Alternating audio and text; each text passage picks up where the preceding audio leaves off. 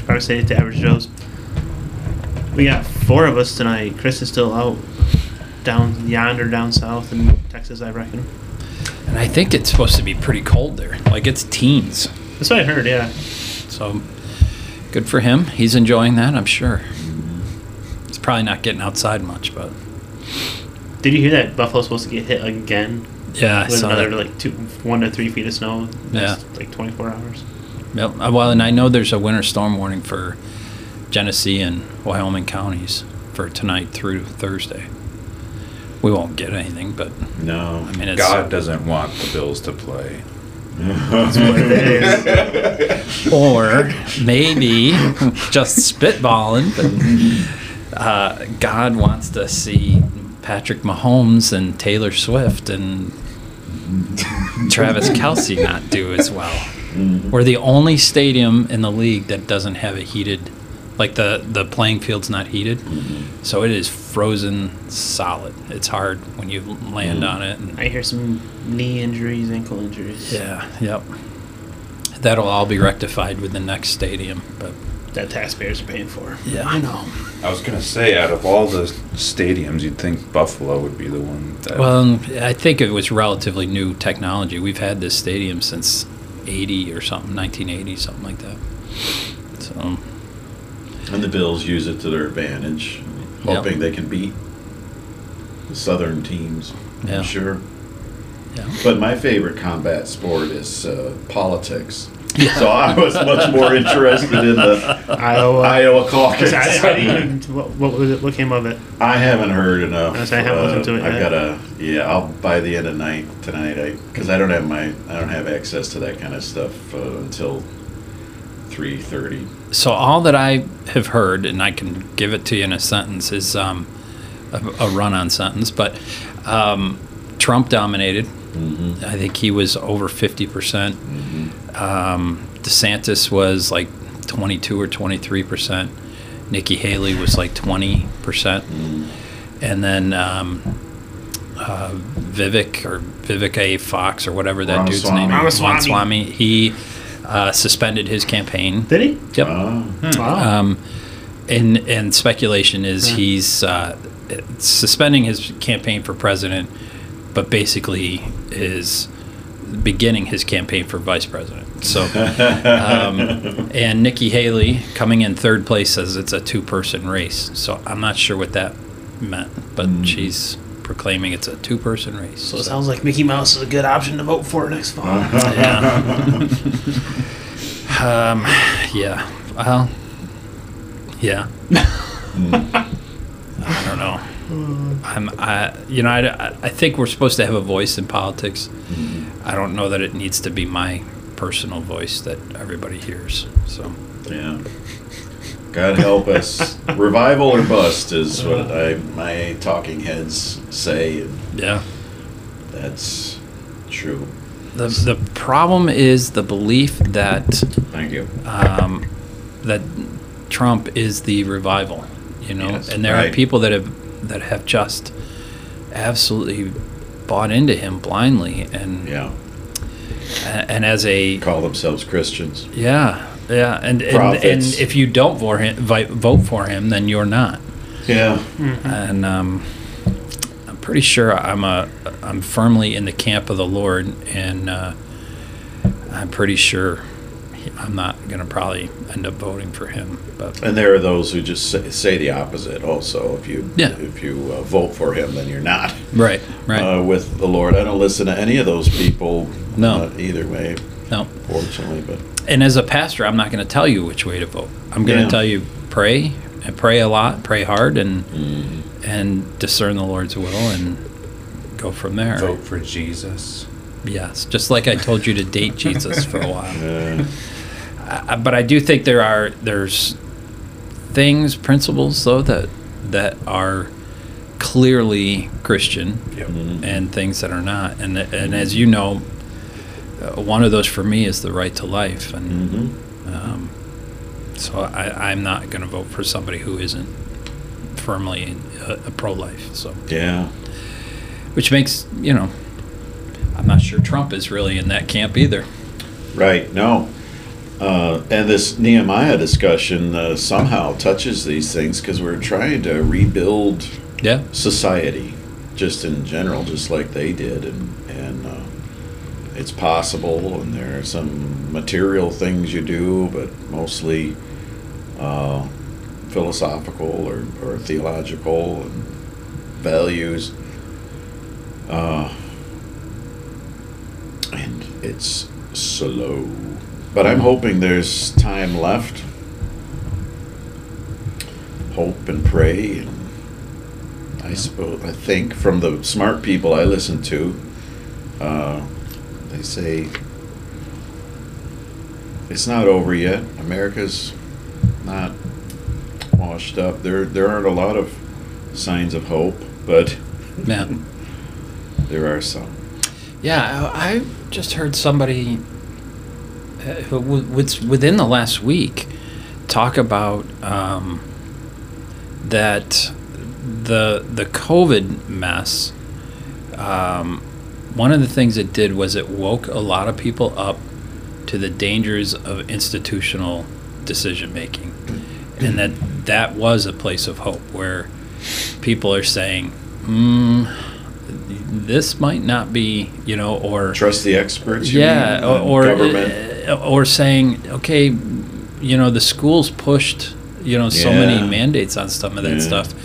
You're seeing a large exodus of people that are saying, I'm not putting my kids in school. And we have really talked long and hard about even, Rachel, the program she wants to go to is at a SUNY school. And do we really? Mm-hmm. So we've had some conversations around that. We've talked about Houghton and how encouraged we are there with the decisions that are being made. And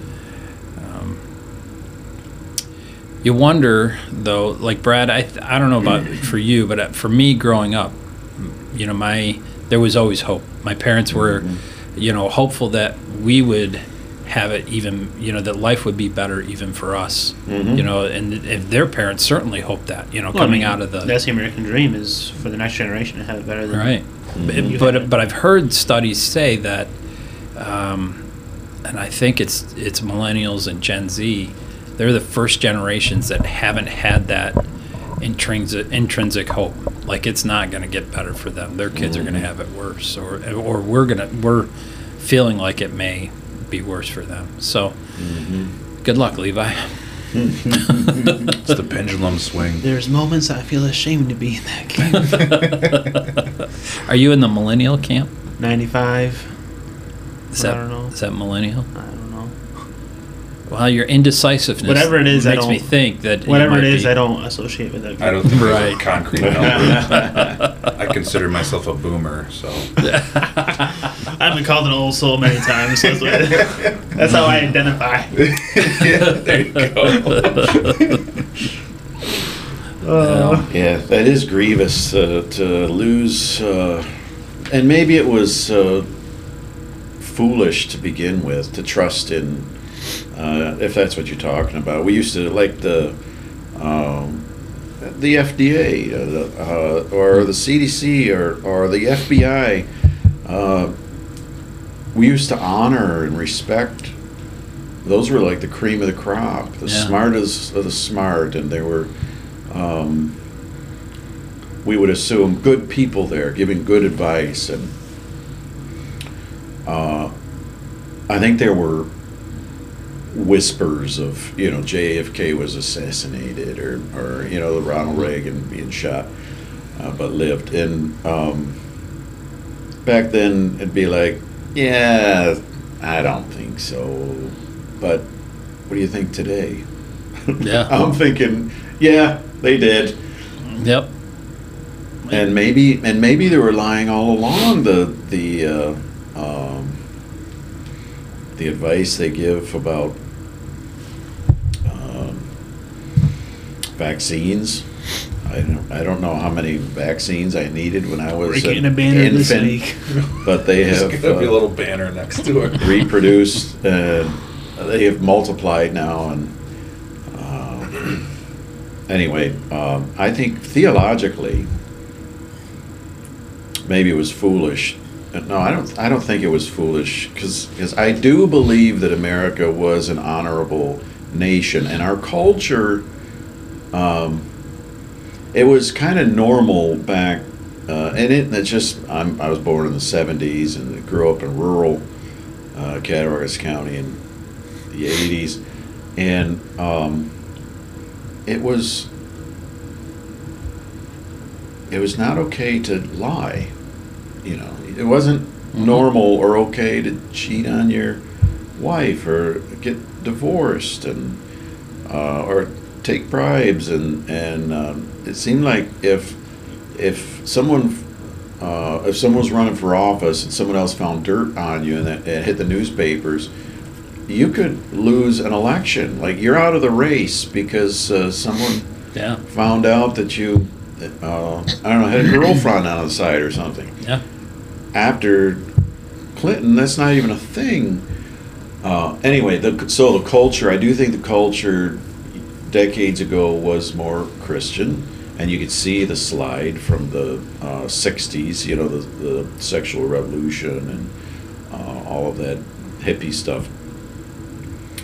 But now it's normal to lie, and even people are celebrated and paid well by getting creative and lying. Who even knew what gaslighting was until 5 years ago?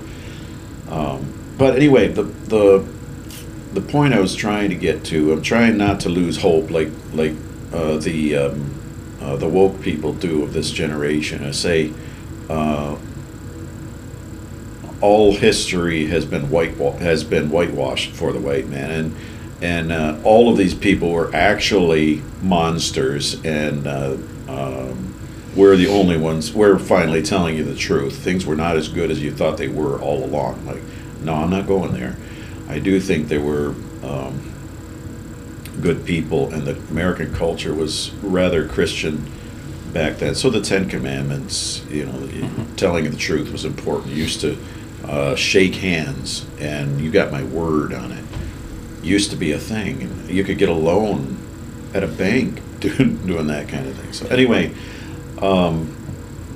with Nehemiah and the world we live in today, I think one of the theological corrections that is happening, which is what you mentioned, I think is what you mentioned, was a cultural understanding that people are not essentially good.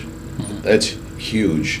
When you divide, like, progressives or liberals against Republicans or conservatives, that's one of the, I think, main assumptions, is that progressives think people are essentially good, and if you treat them well, they'll treat you well. That's why we can send money to Iran and expect that maybe they'll stop being what they are. The problem is it's not true. And then, because people are totally depraved, you know, the theological is that we're all born, not that we're tulip people, because that's Calvinist, but we do believe in total depravity. People are born sinful, and that is how we should look at the president. That's how we should look at the CDC and the education department and FBI and everything else. And yourself. And then having a healthy distrust of these institutions is something Christians should have had all along. And as the good book says, power corrupts. And absolute power corrupts, absolutely. The love of money is the root of all kinds of evil, stuff like that. So I think I agree, and I hope that's true, that the whole American culture, the utopian lefties, or maybe their children, are waking up to the fact that people are not essentially good from birth, and to be trusted as default.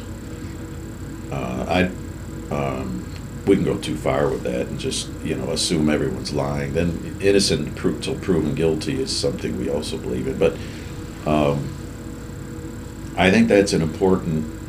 And so when you're trying to figure out fake news, real news, who to trust, including in the pulpit, you have to be discerning about what is true and who's lying, and ask smart questions. How do you know that? Where did you hear that? Who said that? And boy, I feel like you're reading from my sermon this week. Oh, because we're gonna. Do we officially start the? So the sin sessions, and it's not designed to address sin that's in our church, although it may be, and I pray that if it is, that the Lord convicts. Mm-hmm. But it's to be able to speak, and I got to make sure I apologetically, not like, hey, I'm sorry, but to be able to explain, here's what Scripture says, here's what I believe, and here's why. And this week we're starting with anger and bitterness, but I'm doing a section on introducing that when we speak into situations, need to always have grace and truth, right? Like we can hit people with the truth. You're a sinner, you're going to hell, and you're going to burn separate from God from the rest of your days unless you repent. Well, honey catches flies better than, well, I don't know, cow dung catches flies, but you get the idea. That saying, right? So Jesus embodies grace and truth. And so the first thing is we've got to know what the truth is and understand it ourselves. We've got to be able to present it or to confront not only with truth but also with grace. And I don't mean that to say we need to bend in any way to the woke crowd, but I also think we need to understand that these are people made in God's image. And so when we do bring truth forward, there is always for me a sense of I feel almost sorry for folks, or it's not sorry or pity, but I feel my heart breaks for people because I think, oh gosh, you're following something that just isn't true. yeah. But then also these conversations that take place, like that if we're going to be people of truth, I'm using Ephesians 4:25 and following, that is it 4 or 5? 4. That if we're going to be about the truth, then we need to know it, and then we also have to be able to discern it in others. And so asking the question of, well, how do you know that? Or give me some sources on that, or do a little bit of research yourself and say, okay, the average Joes say the COVID vaccine's not good. Well, I'm going to do a little research. And then they'll come back and say, well, all the research I found online says it is good. And then we'll say, okay, let's do a little different research. Yeah. Let's research something that isn't put out there bought and paid for by media. Google, what web browser did you use? Yeah, right. Did you talk to Jason or to Travis Kelce? Because he received $20 million to pitch that vaccine. So, but to help, we want a people, a congregation, a community that is educated and can speak intelligently about God's truth. And it's not about defending God's word. God doesn't need us to do that. But when we speak wisely and intelligently about it, it draws other people, I think, in. And I think truth seeks truth. Like people will honestly say, that to me sounds like truth, as opposed to the junk that I read where, well, women and children are born innocent, but men have evil in them. Yeah, okay. And one thing I've noticed when you start asking those questions, well, what makes you think that? Why do you think that? Where's your reasoning coming from? Usually you realize if it's truly truth, that their whole premise won't start collapsing when you start asking those questions. Right. Like a lot of times you start asking those questions of people, and all of a sudden you find yourself in this circular reasoning, one absurd thing right after another. And it becomes evident real quick that, this stuff is built on nothing but fallacies, and it slowly starts to crumble. Yeah. And so then where the anger and the bitterness comes in is, and I'm guilty of this too, is that if I take a position and they take an opposite position and they get defensive and mad and I get defensive, and I'm blowing my whole sermon right here, but I used an illustration. You don't need to come Sunday.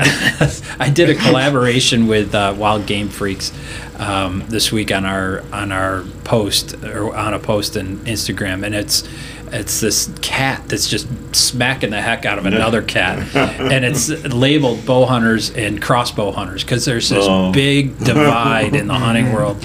Crossbow hunters are worthless. They shouldn't be allowed to.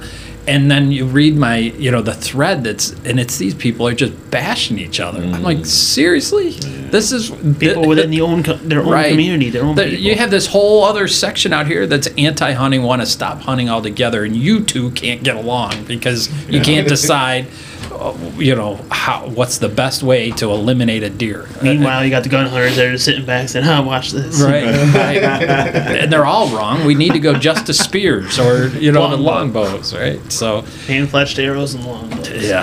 So there's the sermon so far of what I've written. I'm going to talk about the anger and the bitterness, because I'll come back from a conversation, or I'll come back from an online interaction like that, and I'll be mad and I'll be upset. And anger is not sin. I mean, we know that we see that with God, and we see examples of anger with Jesus. But when we allow anger to mix in with sin, it becomes bitterness. So that verse that says, don't be angry, don't allow Satan to get a foothold. Yeah, the sun to go down on your anger. Yeah, the idea is don't let your anger become mixed with sin, would be a better translation of that. And in that, because what happens is that bitterness grows in our hearts, and that is sin. So that's another one of my favorite scriptures is our war is not against flesh and blood, but principalities, powers of darkness. And describing your cat slap fight with the crossbows and the compound bow crowds, I see the devil doing the same thing in the United States. Actually, I think there are books written on it. I'm not smart enough to read books, but I'm talking about communist people, socialist people, fascist people, and years gone by. Have written books on how to change a society into a communist or a dictator type of and that's one of the things that I'm trying to think of the title, but I think it's a waste of time. One of the things you want to do is turn the population against itself, and that's what they're doing with us. The intersectionality. You're either male or female. You're white or black. You're cisgender or gender fluid, and they come up with new. And then they get us fighting against each other. Yep. And easily conquered. Yeah, that's right. It might even be in the Communist Manifesto or something like that. I mean, it talks about how to. Yeah. Yep. And that's hard to believe. Like, no, there's no book on that. And if there were, there's nobody trying to do that to America right now. Look around. Yeah. And it's devilish. It's not just human. Satan is there, and the Scripture does say. I wanted to clarify that the Bible does not say power corrupts in absolute. I say that joke quite a bit, as the good book says. I usually mean it as a joke, but I don't want to make people think. But this ties in some ways back to what we're reading in Nehemiah, right? So you have these guys that are building. Eliashib, the high priest, and his fellow priests went to work on the sheep gate. So you got this group of priests that are over there, and let's sit on that for a minute. Yeah, the priests. Yeah, the clergy, and later on you see the merchants. Who? The merchants. Merchants. The perfume makers. The clergy. These people that are like high crust are actually working construction. The clergy. Yeah. Hey, and just so everybody knows, I was up on the lift painting on the top of the church this spring. So and I'm want to make sure I'm doing my work. I conferred with him on my house projects, construction Yeah. stuff. He knows what he's talking about. I don't know the statistics, but Mike's unusual. I don't know that a lot of pastors are capable. You know how to use a hammer. That says a capable lot. of working. Well, you know where I probably learned that was at a previous church I watched. Well, 2 previous churches that I worked at. Watched the men of the church put up tables and take down chairs and take down tables for dinners, and in both of those churches, the lead pastor would just kind of disappear. I'm like, I'm not gonna be that. Yeah. But I am getting older, so I might start disappearing. I know where your cabin is. That's okay. But anyway, so you've got these, and then the men of Jericho built the adjoining section, and Zakur, son of, I can't say any of these names. And then the fish gate was rebuilt by the sons of Hasaniah. And, so you go down to, the next section repaired by the men of Tekoa. These were different families, some of them, different tribes, and they were not divided. That's the connecting point that I was trying to make But with wait what a we were minute. talking about. You said the men of Tekoa, verse 5. The second part of that verse says, but they're nobles. Yeah. And isn't that so Yeah. New York State or Washington? The priests were building.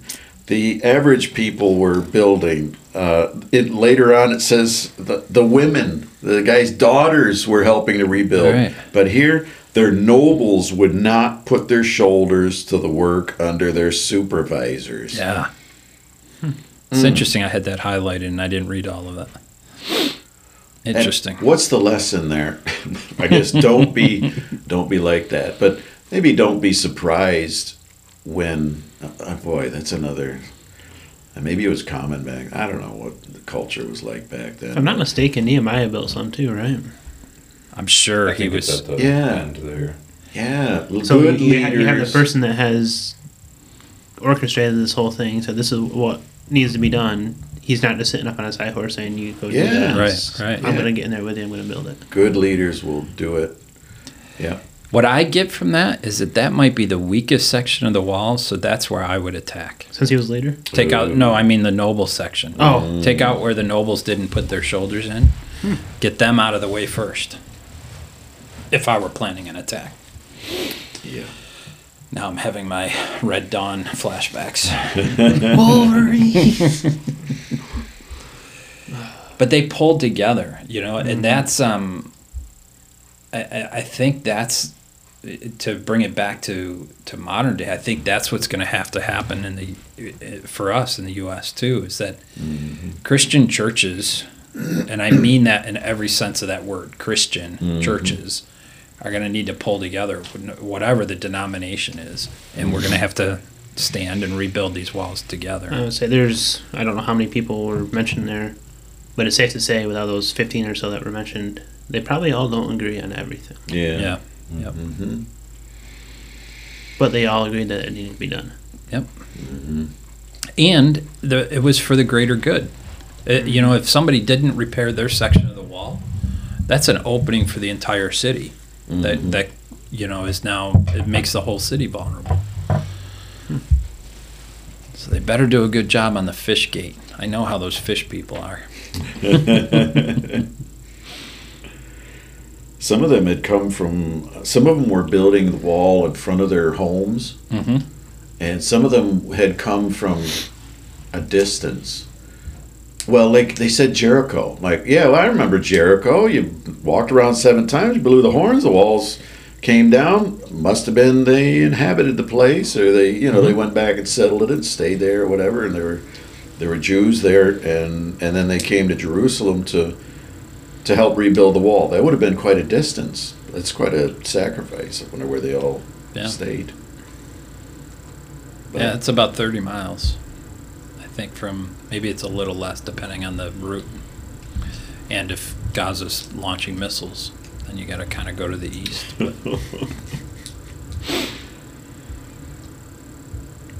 yeah, that was neat. Another one I highlighted was where they were rebuilding near the pool of Siloam. yeah.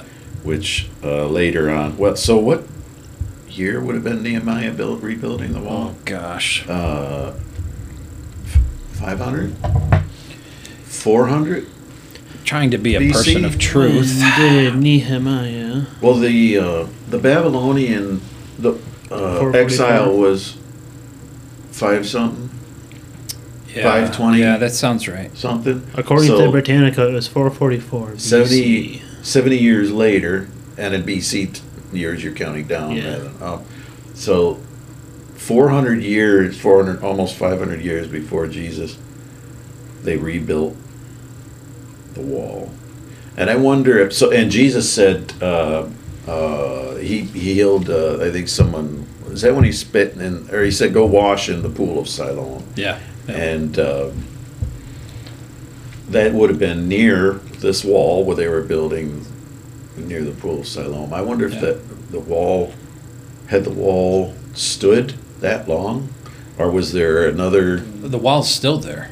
No, I mean, was it broke down and built up again, or was the wall that Nehemiah was building here The same one. the same one when Jesus sent the? I would guess, because the walls are still, like the old city walls are still there. Hezekiah's tunnels come out at the pool of Siloam, and those tunnels and those walls are all there from 2,500, 3,000 years ago, whatever that is. I've never wanted to go to Israel, but you read more and more about it.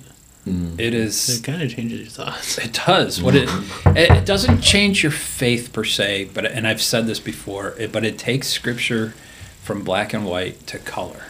So now, like when we talk about the pool of Siloam, the first time I was there, only half of it had been discovered and uncovered. The other half is under a highway, so they won't ever. But they've continued to pull back dirt and stuff, and it's like a stadium seating of rocks that you would step down into the water, and I mean it's pretty wild. And it was a place where there was water available even when they were under siege, under attack, and the water runs down through part of the Hezekiah's tunnels into the pool, and the history's really pretty fascinating. Hamas rocked that place in what, October? Was it October? Is your buddy who teaches at the Jerusalem college okay? Yep, just talked to him this weekend actually. 5 of his 7 kids have birthdays this month. Yeah. So, but they're all doing okay. He's and I'll put out a pitch here, but if anybody's interested, there's a 6-week course that you can do on your own pace that they're starting right now on. It's basically the life of Israel or the politics behind Israel. And I thought about taking it, and I just feel like I got too much going on right now. But yeah, you can do it online. You take the classes, and you can even audit it pretty cheap. So fascinating. Yep. But they're safe. They're doing okay. The first couple days were rough. They were, getting, they could hear bombs exploding. But that Iron Dome is just amazing. Which is why they had to do things like why Gaza sent in gliders and stuff, because they could get around that. Yep. Well, I think we gleaned everything out of chapter 3. Did we? Other than the dung gate, right? How would you like to have that as your address? I'm right on the corner of 7th and Dung. What a crappy place to live. There's no applause. Oh. There it is. Just go through all of them. Doesn't have pizzazz if you have it all. Oh, even further down in 22, the repairs next to him were made by priests from the surrounding region. Interesting. It's a group effort. Yeah, the Levites. Verse 12 is the one that mentions the daughters. With the help of his daughters.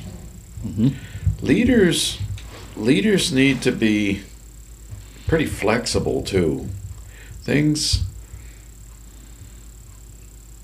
pulling projects off, especially big projects, are not neat and tidy. Nope. Yeah, think about the number of people of Israel that they were leading and trying to get to do this project. Mm-hmm. I think about 100 folks at Hope Chapel, loosely, and trying to decide what our next move is, a building project. What does that look like? Yeah. You're going to have as many opinions as you have people, and it's hard to get them all on board together. And and you don't want that. And we talked about it last week. That authoritative leadership or dictator leadership. And that's why, as a church body, we have both elected into place a body to speak for the populace. Yep. And yet, without leadership, like the proverb, without a vision, the people perish. And that's kind of what happened with Nehemiah. Needed to go back and lead them, although there were all kinds of leaders and governors, money, nobles who wouldn't lift a finger, not accomplishing at least the rebuilding of the wall. And so Nehemiah had to go back and do it, or else progress had stopped, and Israel was not going to be able to accomplish their mission. Well, going back to Abraham, to be a light to the nations, be a blessing to the world. And so we've got leaders like you in our church, calling people and being flexible. I think of I wrote the small group summary for the annual report, coming up with Society meeting next month, and trying to, what is a small group? What qualifies as a small group? We had gone over a small group policy, and I think a system and a procedure and everything. It was so nice and neat. But then you've got, these three couples that just started meeting. We don't even know when or who's in charge or what they do when they meet. That's a group. Yeah. The prayer pretty meeting. much play with dogs. It's pretty much something to do.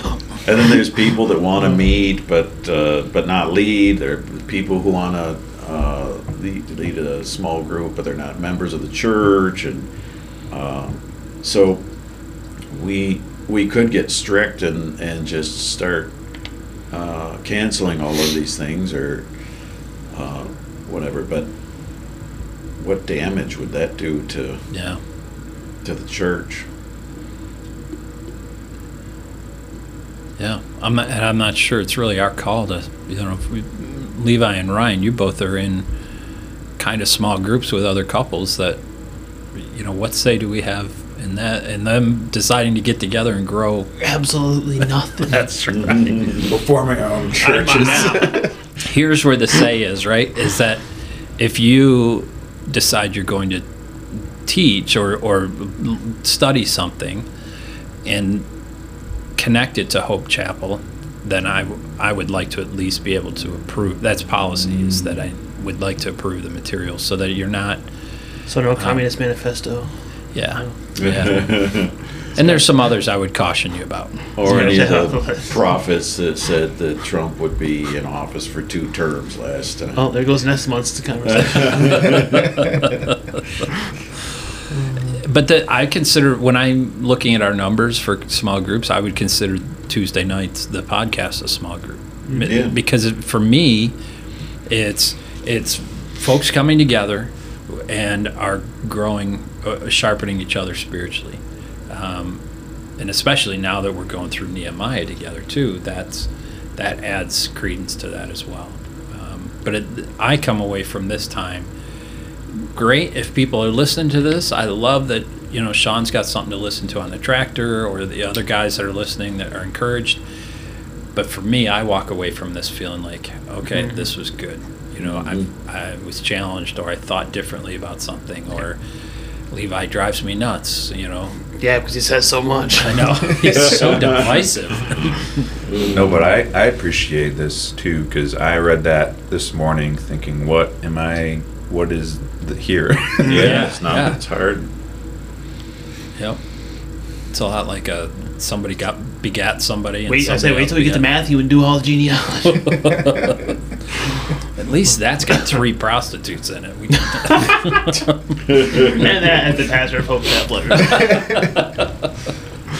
And I think this way the Holy Spirit gets credit for what's happening too. You've talked about that before, because we could say, well, small groups start in January, and you got to sign up in the back, and you got to have a leader that's been trained and signed off on the policy as a member of the church, etc. And we do the same thing again in September, and all of the rest of the stuff doesn't count.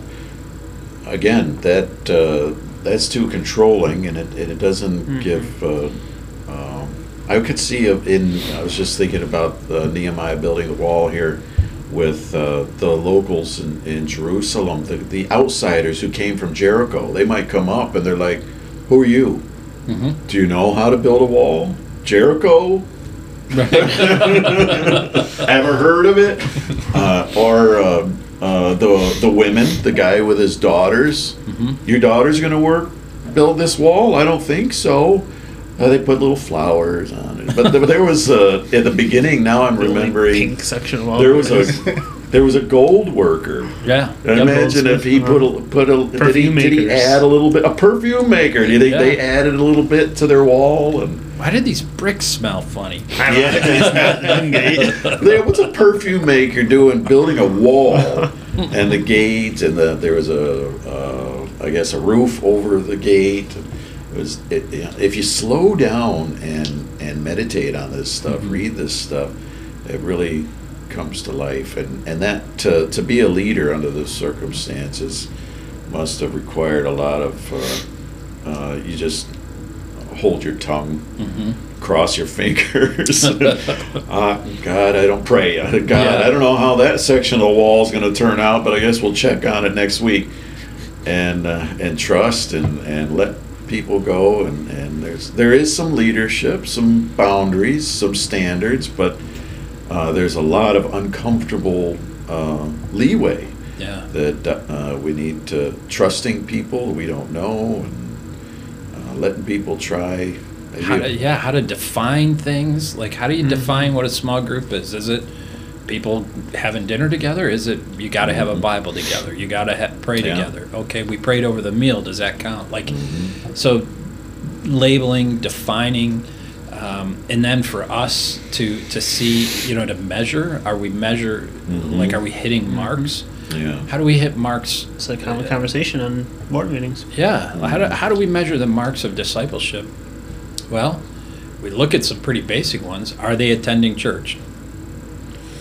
Are they plugged in something? Are they involved in something else? Are they participating in communion? Have they been baptized? Are they serving within the church? Are they serving outside of the church? So those are visual things we can kind of see, but we also live in a time and place where if people thought we were, going through a notebook and checking off everything they were doing, they would feel weird about that too. So the goal is to make disciples who are making disciples. And I don't care how we get there, but that's the goal. And if it helps them to know, okay, I'm hitting these marks, then we'll mark it. I'll create a sheet, we can mark them off. Because as Matt says, our motto is helping people. My part's the first part. He doesn't know the second part. He only knows the first part. I was just thinking how this would apply to just individual families, as men leading families. Because we're talking about government, we're talking about church. Take it down lower, just men. I was thinking about just trusting people to teach our kids. So you come to the church and you let junior church or whatever teach your kids. Who's to say, there's some trust that goes in. Oh, that was it was me. 4 of us. that was my phone vibrating. And public school, sending your kids to school or leaving them home with your wife, which both can be dangerous.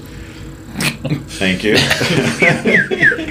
picking the books, curriculum, material. How do I know?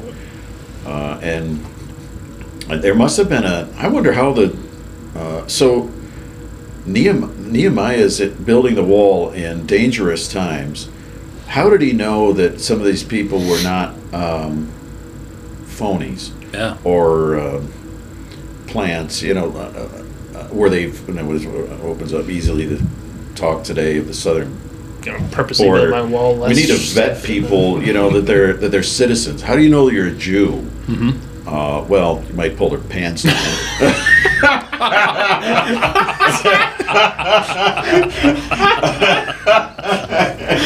I think the best part is your face.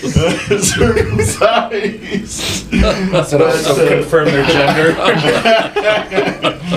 But they're not even. Anyway, so there's got to be. You do have to test. There's got to be a test of character and competence on some level. Whether Dad is going to let you teach my kids, kind of thing. I got to know something about you. I got to. Yeah.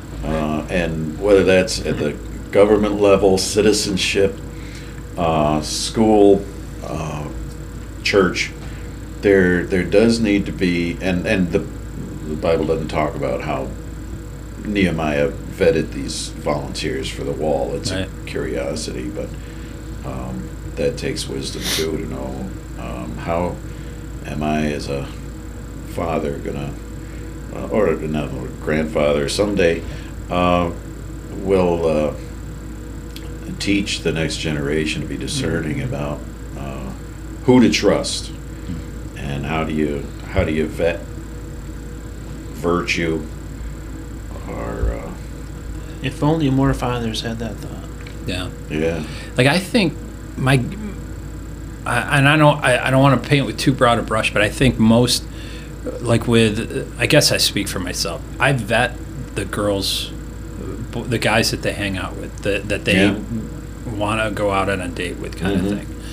Like, we'll have conversations, and there's been more than one guy who I'm like, I don't know, and we'll have the conversation. Listen, you hurt my daughter, I'm going to break your knees. And have one guy go, that's funny. I'm like, no, I'm not kidding. And we sent Charlie with him, and the guy asked Charlie, your dad was kidding, right?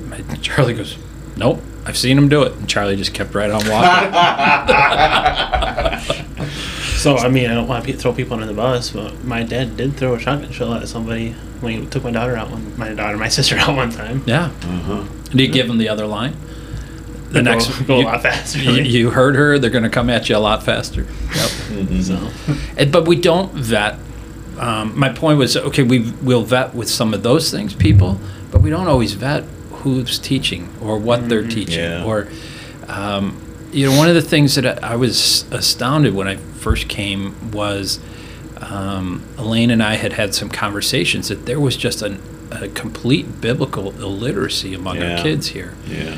And so they had no scope and sequence of what they were teaching or direction. They were just kind of randomly, I want to teach from this week. And so we've added some system to that and some shape to that. And it's not perfect yet, but it's I think they're ready for a step up in curriculum. But our kids now, at least, if you ask them, give me the books of the Bible, they can get you through that. They have memory verses that they're doing sword drills. And then the questions that they ask me on Mondays, unbelievable. These are not kids who are any longer illiterate. They're kids that are going to be, and in many cases have surpassed their parents and other adults in the church. So it's very encouraging. Nice.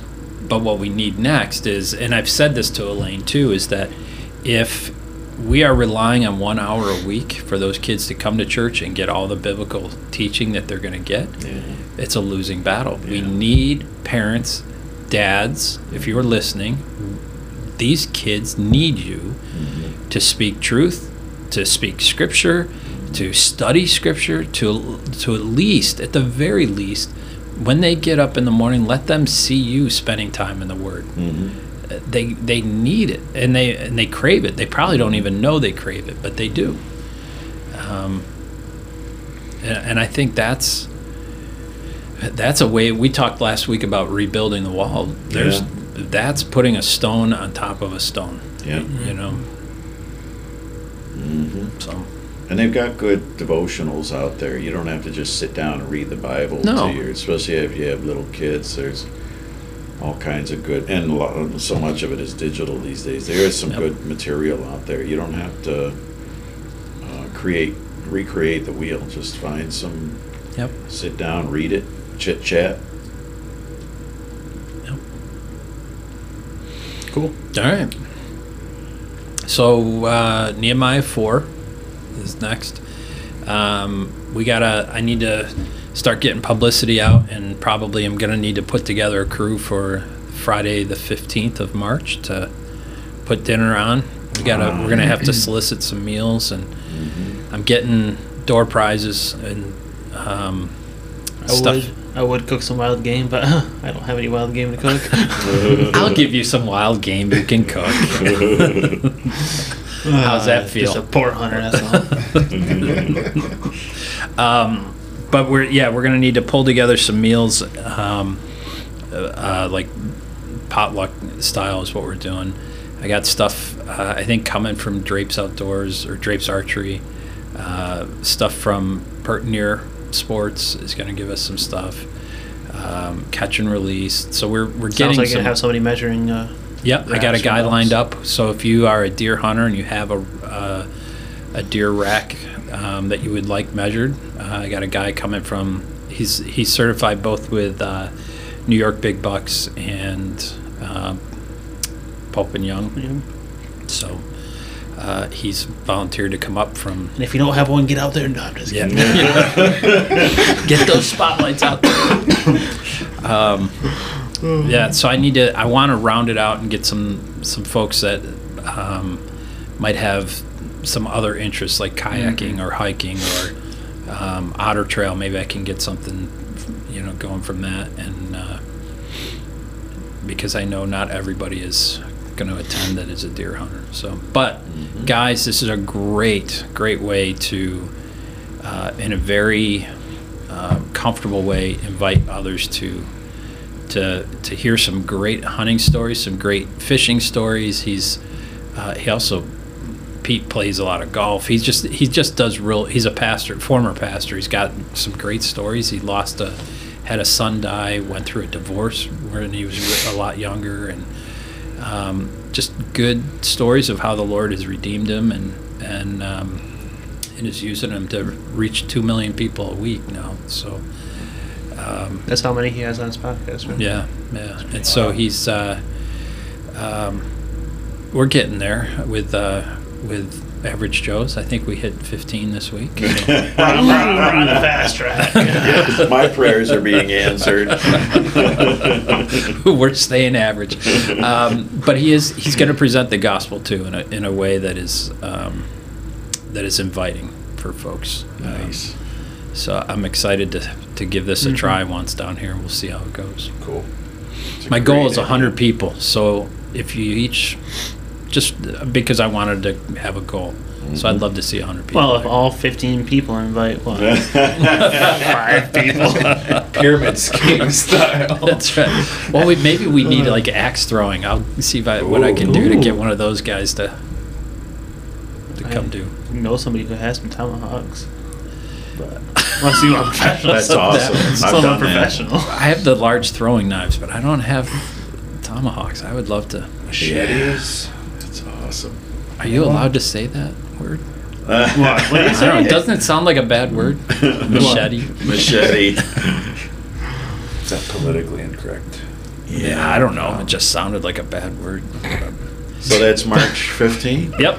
6 dinner starts at 6:30, but we'll open the doors at like 6 to start getting your To racks the mounted. New Testament Church on Sandpipe and Yep.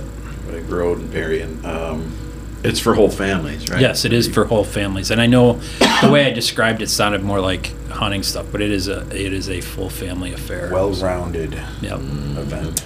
Yep.